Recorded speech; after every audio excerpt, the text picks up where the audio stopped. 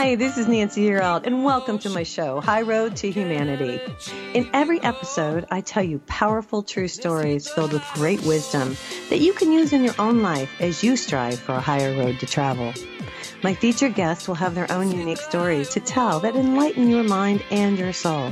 So kick back, relax, and learn the secret to success when you take the high road. First touch, strong connection, it lays deep in your soul.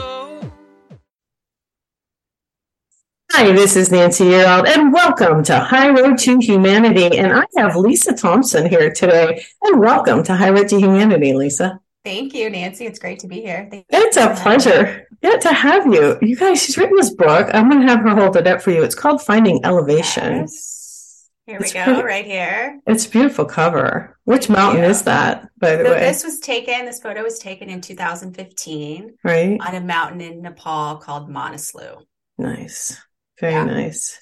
Well, I'm going to read a little bit about you, but then I want you to tell the audience your story. So Lisa Thompson is a mountaineer. She's a cancer survivor, and she's a sought-after speaker and coach. She's growing up in the flat, humid farmlands of Illinois. She relied on adventure as a distraction, always knowing that she'd someday leave her hometown for something bigger, and she has. So she became the first person in her extended family to graduate from college, and she worked for 20 years as an engineer and in leadership roles at technology companies. And I'm just going to kind of stop it there. I want you to tell your story because I grew up in Ohio and Michigan, and it's flat. There's soybeans and corn. That's it. So I just think this is really cool. Hopefully I'm not too loud on my microphone today. I'll turn that down a little bit. But tell us your story. How did you start climbing mountains? This is really cool. Well, like you said, it was not a part of my childhood. Right. I would even go as far as to say that I wasn't athletic as a kid at all. You know, I maybe made the volleyball team one year in my tiny little town where there were just one more person trying out than was needed for the team. So I was not athletic.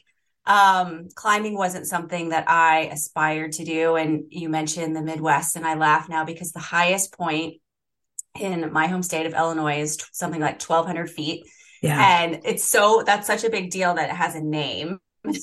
So it was just, flat soybeans, cornfields. I know.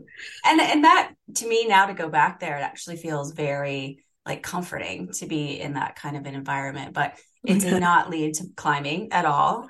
That was sparked many years later when I moved to Seattle from the Midwest. Okay. And Seattle's where I live today.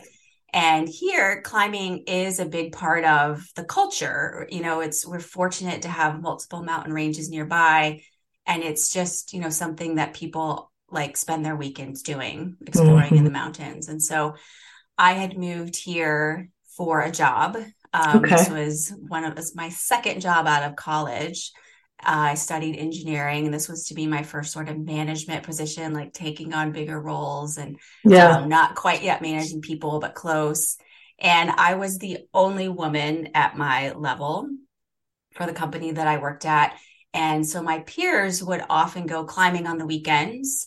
And when they came back to the office on Monday morning, they had these stories about being on rope teams and trying to figure out how to navigate together and managing through snowstorms. And I honestly wanted none of that. That didn't interest me at all. But what I saw was this just really strong sense of camaraderie between those men. And I wanted to be a part of that because I thought that it would allow me to be seen in the office and to be considered capable amongst my peers. And so instead of doing what would be the logical thing, raise my hand and say, that sounds really cool, can I come with you? Yeah. I just got frustrated, and I just decided I would go climbing on my own, not knowing, and at that point it was hiking, but just exploring in the mountains near my home in Seattle, not knowing anything about what I was getting into or what I was doing. And eventually I signed up with a local guide company to attempt to summit Mount Rainier. which is the highest point in Washington State. A And big from deal. that, I was hooked. Yeah. Yeah. Yeah, I saw. Now, at one point, you do hire a guide. Is that when, or so that was after? Oh, at many points, I had Okay. most of my climbs have been with a guide company. It's Okay. not been until very recently that I've had, the right network and skill and experience to do things on my own. I did work with a coach as well. I worked with a climbing coach. Yes, I read Right. that you did. Yeah. So that was a Scott big, Johnston, I guess. correct. Yeah. Yes. Yeah, that's kind of cool. Well, I gotta give you credit because I'm from New Mexico. Well, originally Ohio, Michigan, like you, flat, and then went to New Mexico. Now we do, and then here I am in Arizona. Now we do hike, and there's so many trails. I got to tell you, I went out this Yes. morning, that's one of my goals is to get out in the morning and just go. Awesome. And so you feel better. I want to say this, first of all. What I thought you were going to say when you were telling the story about the guys is that they came in with a better attitude. But no, I love that. Oh my God. They were certainly excited about the adventures that they had experienced and about what they had overcome as a team. Right. And that was really that's what I wanted to be a part of.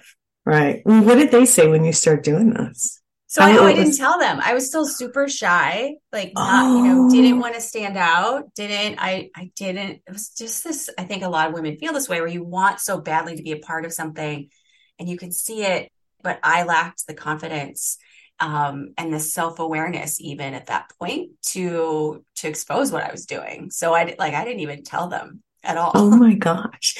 So, but this did change you because look at you today. Here you are talking to me on a podcast. Yeah. You've written a book.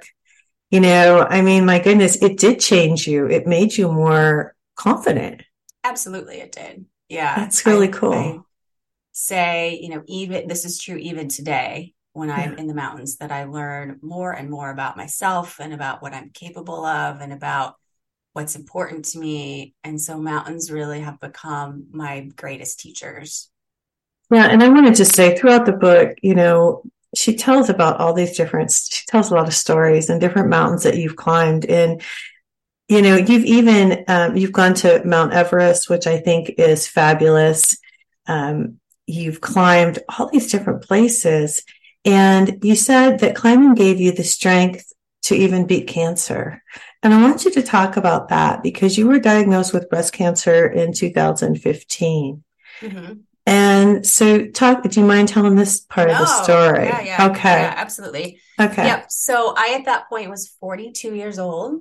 Okay. I considered and still consider myself an athlete. I thought, it was not at all within what I thought was my realm of possibility that I could be diagnosed with any illness, let alone cancer. Mm-hmm. And so I, vividly remember it was a February morning and I had a routine mammogram scheduled. It was only the second one I'd ever had.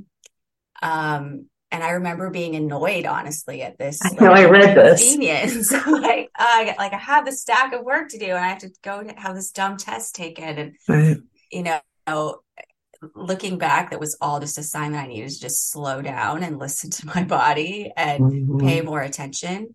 And so I knew, because I worked in medical technology for most of my career, even at that point, I knew kind of the flow of medical imaging. And I knew that when the radiologist walked back into the room after my test, that it was abnormal, that something wasn't right. Mm-hmm. And it's so hard to describe where your mind goes.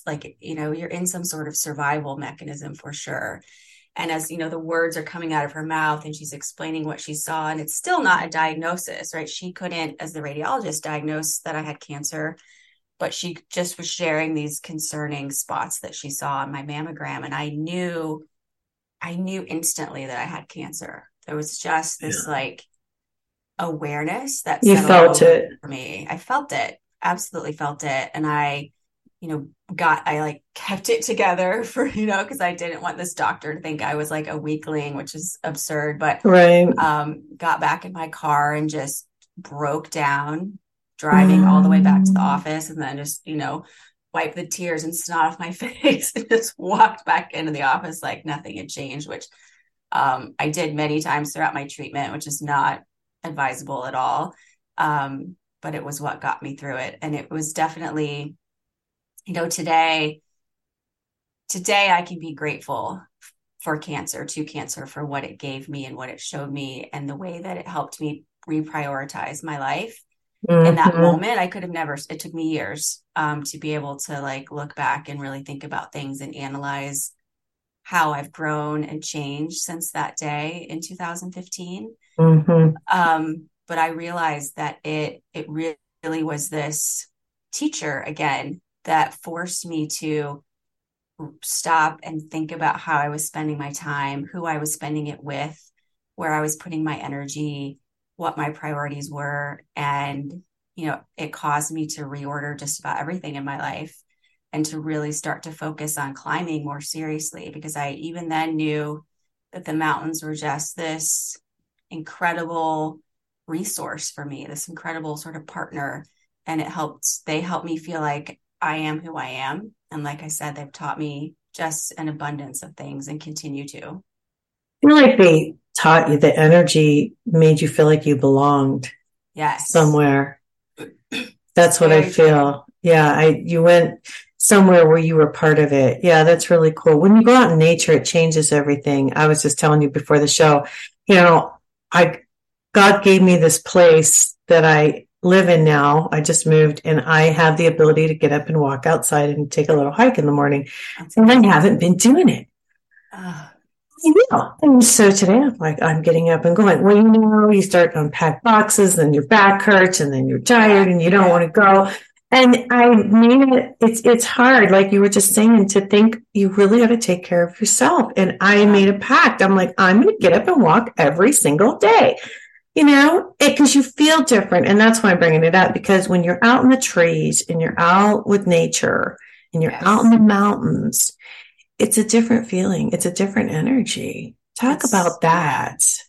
It's so healing for me too. And when I was going through cancer treatment, it was, and I know there's data that supports this. I couldn't cite it today, but there's many people who have just found this incredible healing element by being in nature. And it also, especially, so I'm very used to being in nature with a specific goal, right? Like I'm going to run X number of miles. I'm going to gain X amount of feet of elevation today. I'm going to climb this mountain. I'm going to carry this much weight in my backpack. So I was very used to being in nature in a goal-oriented sense. Right. And when I was going through treatment, I couldn't do any of that. And it hurt my ego a lot those first few days, because I was determined. Yeah. If anyone's had breast cancer, you leave with these, sort of bulbs that collect fluid that's still, your body's still excreting. And so I would shove those in the back of my yoga pants, and I would go for a walk. And if runners passed me, like my ego wanted to be like, I can run too, like I promise. It's just like this. Oh my gosh. But it forced me to slow down and to look at nature differently, and to really just be quiet and listen and absorb it and let it start that process of healing. And so I'm so happy to hear that you're doing that on a daily basis now, because I'm forcing myself. Yeah, because you have to, because, and then I got out there just to be, honestly, I get out there, then there's all kinds of other people out there, and it's early. It's like 8:30, and and it's cold. It's not that warm. But there's other people out there doing the same thing. And then you're like, oh, look, I'm not the only one. And then you start to feel good, like you were talking, but, absolutely. I just, so you did have, and I don't want to get into too much of detail, it's up to you, but you did have a mastectomy and you didn't have reconstructive surgery. Talk a little bit about that, because I think women want to hear. Yeah, there's so many, I think anytime there's, you're faced with this illness or any illness, you feel so ill-equipped to navigate that. Like, no, you don't practice it, right? Like, no, you don't know what to do. You don't know what to do. Yeah. It's hard to find allies that are going to be strong with you and for you and honest with you. And I really treated beating cancer like a project because that's all that I knew how to do. That made sense to me. Like, okay, we have this project now. I'm going to beat cancer. I'm going to build a really strong team of people. We're all 100% dedicated to this goal, and you have to be strong. And if you're not, then you can't be on the team. And that was Wow. really, that was how I needed to structure it in that Yeah. moment. And I might do it different today. But you're faced with all these like seemingly excruciating decisions. So I had cancer. I had tumors in my left breast and some concerning calcifications in my right breast. Oh, wow. And I had to decide if I wanted to keep my right breast or not, which is like a decision that you never think you're going to have to make. And ultimately decided that it was just too risky to keep them both. And so I had Right. a bilateral mastectomy. Oh, you did. Okay. And then there's all these other decisions like, do you want to keep your nipples? Yes or no? I'm like, I don't know. Um, so it was very overwhelming to navigate all of that. And I will forever be grateful to my medical team and to the people who were, friends who helped me just take the time I needed and be vulnerable Yeah. and make the right decisions for me. And I don't, there were people who thought that was a very radical decision to have a bilateral mastectomy. And it just felt right for me. And Mm-hmm. just 2 weeks ago, there was a study which says that, the percentage of you getting cancer again in the breast that's left is very, very high. So I feel like I made the right decision for me. Mm-hmm. Yeah. But it was something I was underprepared for and just had to navigate sometimes second by second. Well, how can you be prepared for Yeah. something like that? I mean, Yep. but I will say it feels like your climbing gave you, I don't know, just the backbone, you know, how you approached it in your business and everything kind of gave you that backbone to overcome it. Like you were determined. I could see the determination in your face. You're like, I am not going to let this beat me. And you didn't. And God Yeah. bless. Yeah. Yeah. Thank you. How was Yeah. Go ahead. I used to say that I didn't, and now this is maybe a little bit absurd, but it was what I needed in the moment that I didn't want cancer to dictate my priorities. I didn't, Yeah. I felt like my body had started to betray me. Like we had been best of friends for 42 years. And all of a sudden these cells just started to not follow the plan that we had all agreed we were going to follow together. Yeah. And I just didn't want cancer to dictate what my priorities were. And so I still wanted to climb that fall. And my oncology surgeon and we laugh about it today. Like, this meeting she and I had where she was like, you just might not be able to go to do this climb. And like, I understand how important it is to you, but you have to listen to your body and give it time to heal. And I totally remember saying like, can't we just postpone this whole cancer thing for like what's the big deal? Like, I'll come back, I'll go climb, I'll come back, then we'll take care of it. And she, in her, very compassionate, understanding, loving way said that would be foolhardy. I remember her using that word. Oh my goodness. And of course she was right. And, I took the time. So you mentioned reconstruction. So because I still wanted to be able to climb in Nepal that same year, I had a bilateral mastectomy in April and then postponed reconstruction until after that climb, until I got back in November of that same year. Well, that's interesting. That was cool that you could do that, actually. Yeah, it was really nice. And I, aside from just wanting to climb, it sort of gave me time, I think, to accept the changes in my body, kind of, one piece or one step at a time. Mm-hmm. Well, yeah, because energetically, you're removing I'm into energy. And so I'm thinking as you're doing this, you're removing a part of your body. So you almost have to mourn that part that's gone. Yeah.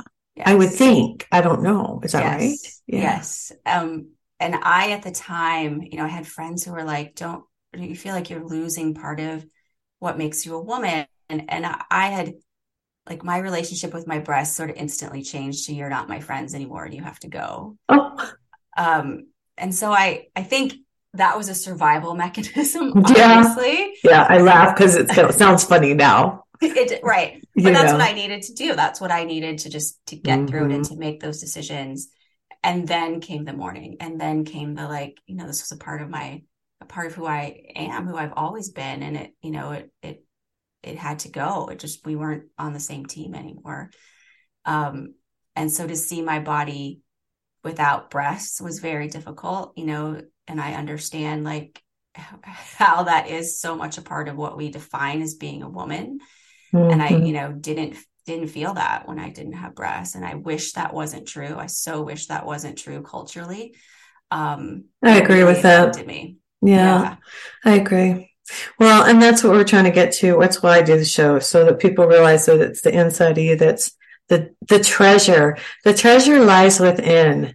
Yes. The treasure is not on the outside, it's within. I think as we get older, we realize more and more, that the treasure lies within. You did a journal. I journal every day. So when I saw you journal, I was like, oh, cool, she journals. So did you start journaling like when you started climbing, or is that what you did? Started when I had cancer. Okay. I had maybe dabbled on and off. Had always relied on journaling if I was going through something difficult. It's really, writing is a very important, like, cathartic mechanism for me. And so when I had cancer was when I really just, in earnest, multiple times a day, would just start, like, if I needed to process something, that was how I did it. And that was the beginning of Finding Elevation. That was the beginning of my memoir, were those, early journals. Is for your book.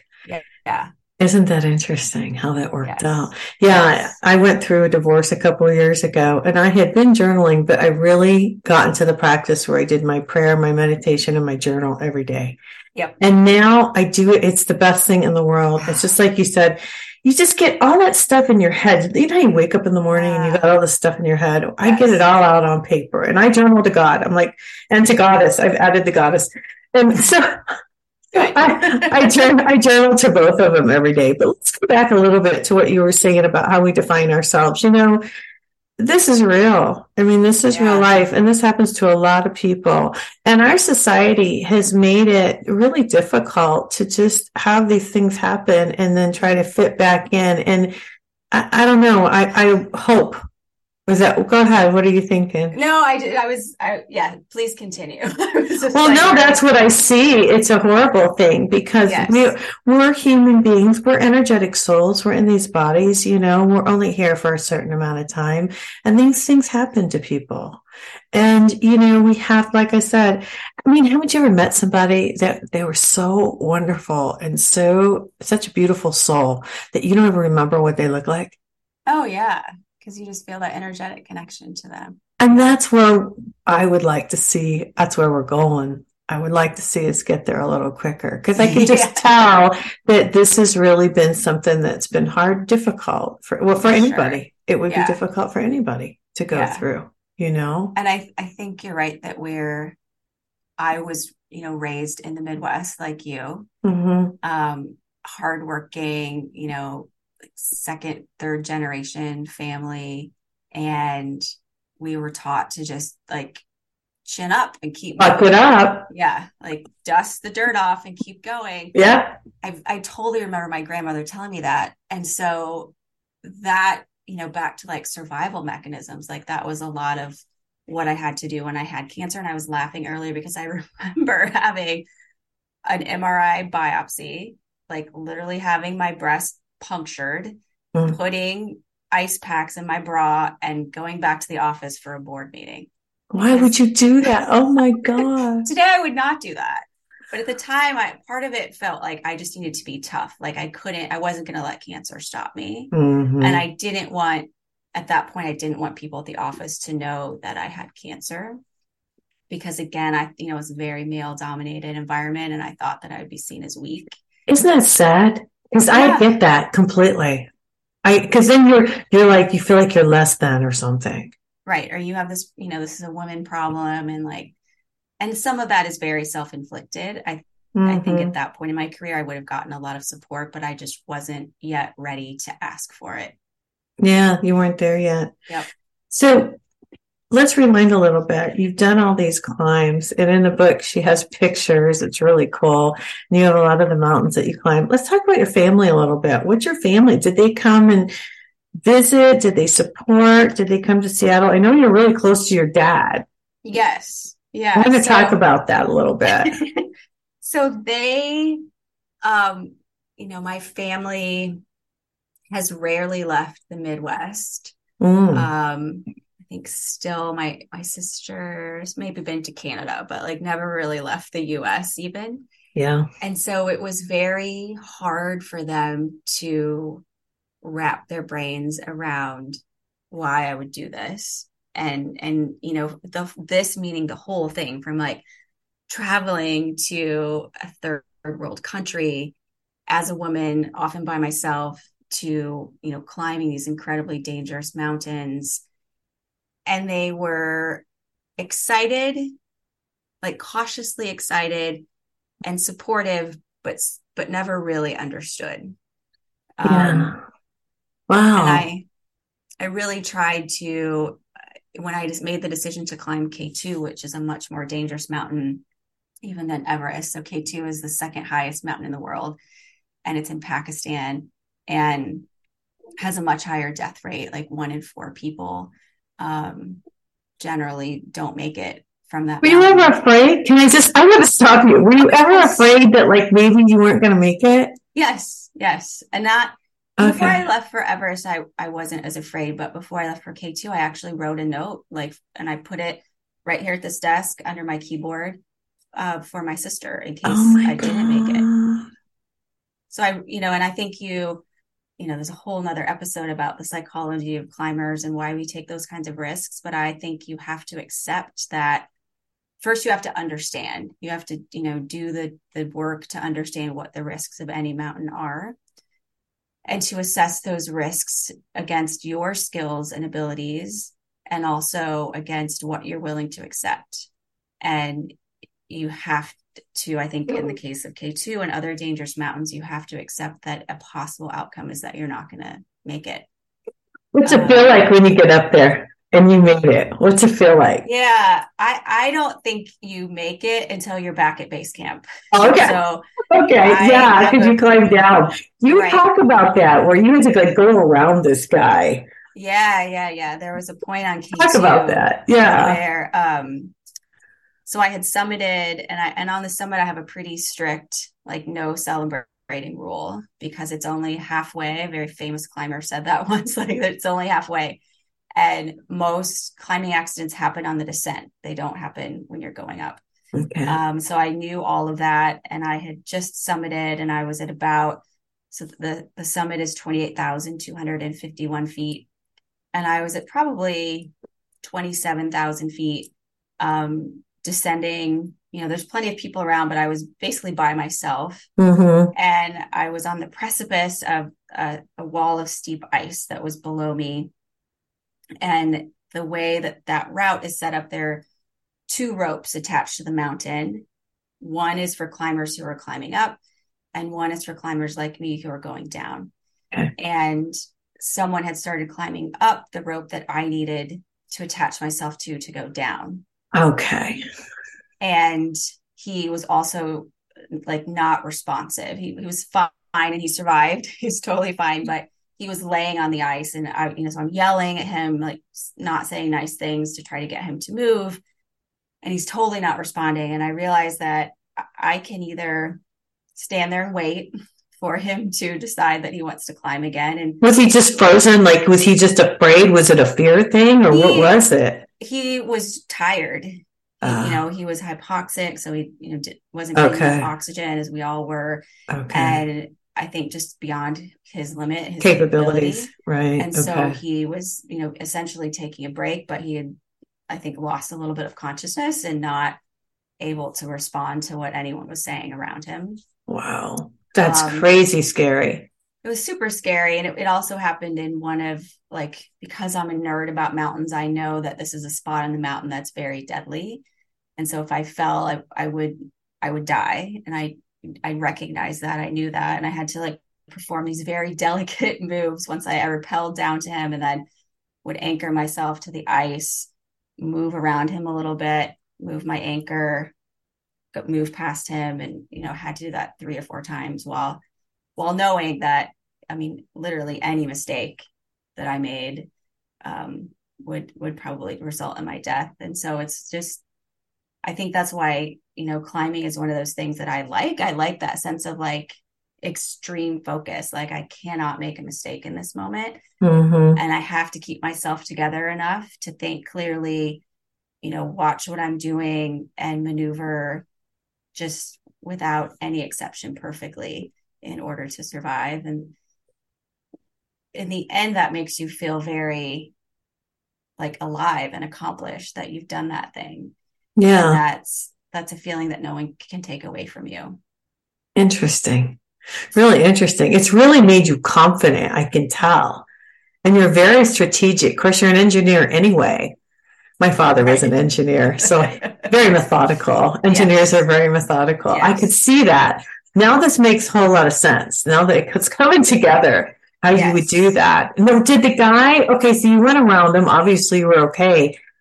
I mean, were you like, what do you do about somebody else who's like, they're kind of not with the program? I mean, do you send up help when you get down? How do you handle that? I mean, I'm just curious as we're discussing this. It's so, there are a lot of, ethics that come into play on a mountain. Okay. And there are a lot of, and it's 100% personal, right? There's no like rule or law or guideline about what you must do up there. Right. On that same, so that man was fine. He was able to say a few words to me, and I told him he should turn around, and he said he was going to the summit. And I thought, like, that's your choice. And he was fine. He actually summited and made it down safely. By the grace of God. Yes. Sure. But there was another point on that climb when we were ascending, and one of my team members, his oxygen, the regulator for his oxygen bottle broke. And, without it, you're screwed. And we were climbing together, and he realizes it's not working. And we stop, and he thinks he has a backup in his backpack, and he digs around. And this is at, again, probably 26,000 feet. 27,000 feet. Wow. It's barely light out in the morning, and I radio ahead to see if anyone has a spare regulator on the team. And because of just the terrain, I was kind of around a corner from the rest of the team, and no one could hear me on the radios that we had. Okay. And so he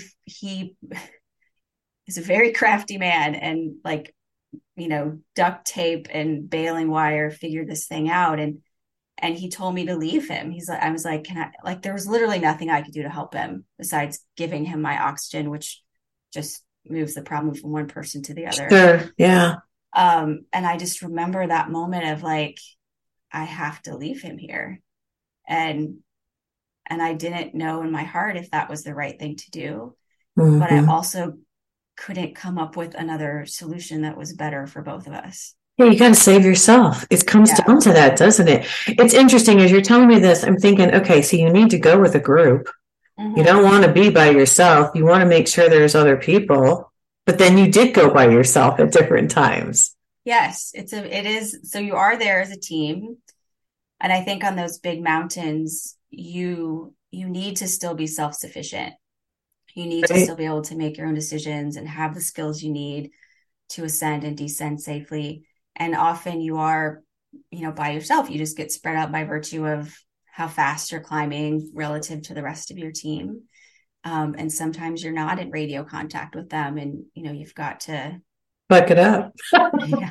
Thanks, Grandma. Grandma says, buck it up. Oh my gosh. I want to talk about your dad a little bit, because I wrote down this poem. Oh, yes. I'm going to read it today. Yeah, please do. It's a beautiful poem. Do you want to talk? Well, I'm going to read it. Should I read it first? Sure. Well, let me just say, it hit home with me because my father always read Reader's Digest. I didn't realize it was from Reader's Digest until I wrote Finding Elevation, and I researched back and it was from Reader's Digest. Yeah. My dad, he always read it, and it reminded me so much. you were very close to your father, and he had a battle with cancer himself. He did. And now I don't know, when did he give this to you? When you were a young girl? He gave it to me when I was probably 13. I was in that angsty period. My parents were divorced, and I was like, I'm going to live with my mom. Now I hate you. I'm going to go live with my dad. Now Oh my God. So I was like, back and forth. Okay. Yeah. And I think it was probably one of those times when I was mad at him because he like wouldn't let me go to a dance or something, and I was going to move out. And he gave me that poem, and I kept it. I still have it like in my desk drawer. I kept it with me. I cried this morning when I was reading this, and I cried. I want to read it to you guys. So sit back and relax. This is what her dad gave her, and she kept. He said, or it says, I am always here to understand you. I am always here to laugh with you. I am always here to cry with you. I'm always here to talk to you. I'm always here to think with you. I'm always here to plan with you. And even though we may not always be together, please know that I'm always here to love you. That's so wonderful. I mean, what? So beautiful. I mean, that meant the world to you. Oh, it did. Yeah. I mean, it did.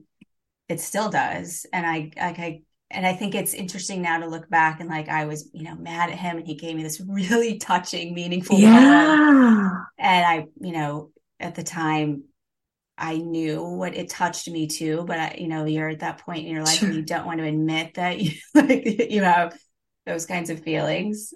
What do you think about you climbing? What do you think about you going and doing all this stuff?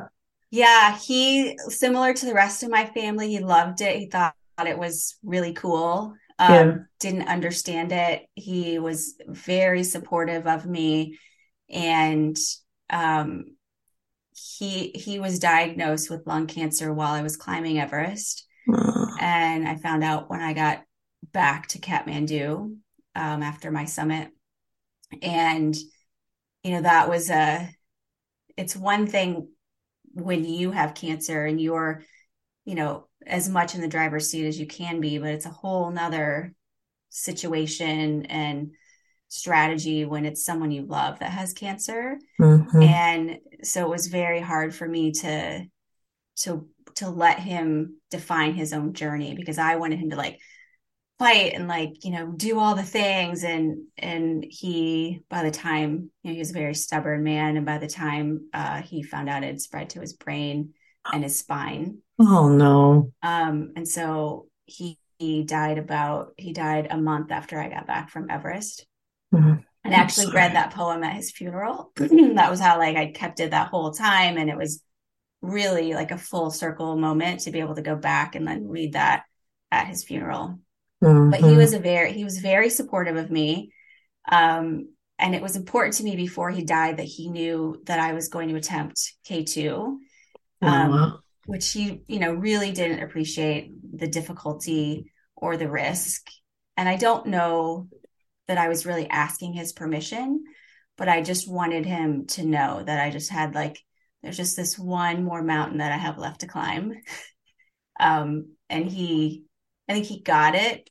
Like he understood I had one more thing to do. Right. He didn't fully appreciate how difficult and deadly that one last thing was, though. Did he know about the book?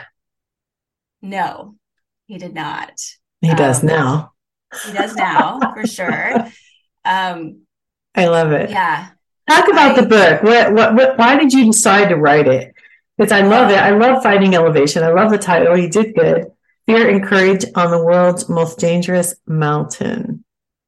Yeah, it's funny. So as you said, my education is in engineering, but even when I was young, I wanted to write, and I would write. I don't know if your listeners remember those choose your own adventure books. I would read those when I was a kid, and I would write those and like make up my own adventure stories. And nice. And I think there was, my family encouraged me to study engineering or to study something that they felt I would be able to make a career out of. And writing was not one of those things. And I understand where they were coming from in that, but I always had this desire. And there were multiple times in my 20s where I would like try to come up with a topic, and nothing just really stuck until I had cancer. And I sort of looked back at my relationship with climbing and with the mountains and these, struggles and obstacles that I had encountered and overcome in some way. Mm-hmm. And I realized that could be beneficial or inspirational or resonate with other people in a way that lifted them up. And then it became really important to me to tell that story and just to share in a way that hopefully resonates with other people and allows them to just take one more step forward towards your goal, whatever that is, to just find the strength and the motivation to do that. It's funny how we get older and we finally do what we always wanted to do. I always wanted to do this. See, here you are. Always, yeah. I told my mom and dad, I want to go to broadcasting school. And they hear you, and being from the Midwest, they're like, oh, no. Exactly. That's how my parents were too. Yeah. They were so proud when I was a real estate broker. Yeah, my dad was very proud when I was an engineer and when I had, managed big teams. And I love that. You're like, wait. So tell me about the book. What has been the response since it's come out? Talk to me. Yeah, so unexpectedly incredible. So it was published 3 weeks ago, January 10th. Wow. And it's hard to know what to expect. I'm still sort of waiting for a bad review to be honest. No, don't say that. Temporate myself, it's okay, it's gonna happen. But I, every day get messages from people who say, I couldn't put this down. Mm-hmm. I'm inspired by what you've overcome. And I want all women to know that they're capable. And that just I did not expect that at all. I thought. Hold the book up again so people can see the cover. I hate when I don't have it. It's a beautiful cover. Finding Elevation. I love the title. I love the cover. I love that your heart's in it. I can tell as you read it, your heart is just in it. And it really is, at its heart, it's a climbing memoir. So it will appeal to people. I've had climbing friends who it resonates with because of the detail about climbing certain mountains. But, there is this underlying really deep and personal story about finding my own voice and finding what I'm capable of through those obstacles and through climbing. Yeah. And that's really what I want readers to take from it. Congratulations. Thank you. I have to say, it's been quite an accomplishment. So what's next before we get out of here today? What's next? Oh my gosh. So I had the pleasure this past fall of co-leading an all-women's expedition in Nepal. Oh, wow. Yeah, we climbed a 20,000 foot mountain called Cholatsi. And along with a couple of other female friends who are climbers, we thought, gosh, wouldn't it be great if we had an all women's expedition? I'm actually looking. Here's a picture of us at. Oh, wow. Gear. Look at that. There's a lot of you. 10 of you? So it was really important to us that we climb solely as women. So all of our support team was female. Wow. And we very intentionally invited women who were curious about learning how to work in the mountains. Mm-hmm. And many of them had some sort of hardship that led them to climbing. So maybe one woman's husband had died while climbing Everest as a guide. Oh, wow. Another woman's husband was a porter and got sick, and she needed to then make money. And so, in Nepal, women aren't often educated. They're, not expected to work. It's changing, but we wanted to employ these women to give them a skill and to also just create this really cool environment of climbing with an all women's team. And so that's neat. It was so rewarding. We raised money for girls' education. So provided 4 years of education for 18 girls in Nepal. Wow. And that is what I will do more of. So coming soon, there will be more all women's expeditions that have some sort of philanthropic intent to them, because it was That's so cool. That is so cool. Thank you. I want to say one more thing before we get out of here too. There was an Emmy nominated documentary. Yes. That debuted in May of 2017. And I should have brought that up. Talk about that for a second. Yeah, totally unexpected. So the name of the virtual reality series is called Capturing Everest. And Okay. so the year that I climbed Everest, my team was capturing all this virtual reality footage of our climb. And that Nice. later was bought by Sports Illustrated and turned into Capturing Everest, which won an Emmy that the following year, 2017.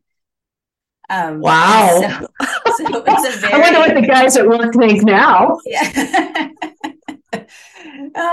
Yeah, I never in a million years thought I would have an Emmy ever. Love And it's it. I think it's certainly, amazing. it's not for my acting ability, I can assure you. I think it's great. Now, are you still an engineer? I left the corporate environment several years ago. Okay. But for most of my career was in some sort of technical leadership role Right. where after I stopped, and I never really like designed or did anything, any heavy engineering. But I was always in some sort of technical role when I Hmm. was in a corporate world. But you Yeah. don't miss it, do you? Oh no. I can tell.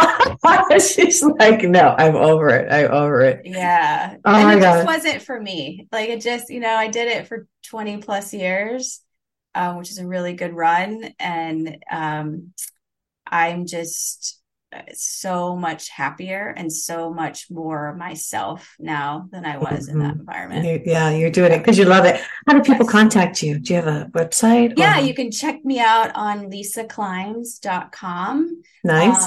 or on Instagram, which is the same handle, Lisa Climbs. Okay. And I'd love to hear from people. It really means a lot to me to know what you think of Finding Elevation. And if you're curious about starting to climb or have questions, please don't hesitate to reach out. LisaClimbs.com. I love it. Thanks for coming on and telling your story. It's Thanks for having been me. quite This a was fun. pleasure. Yeah, Yes, thank same. you. I really appreciate it. You guys got to get out of here for today. If you want an intuitive reading, if you want me to bring you some messages, go to my website, nancyyearout.com, and book your date and time. Got to get out of here for today. But again, remember, it's called Finding Elevation with Lisa Thompson. All right, you guys, this is Nancy Yearout. This is High Road to Humanity. Everybody take care and God bless.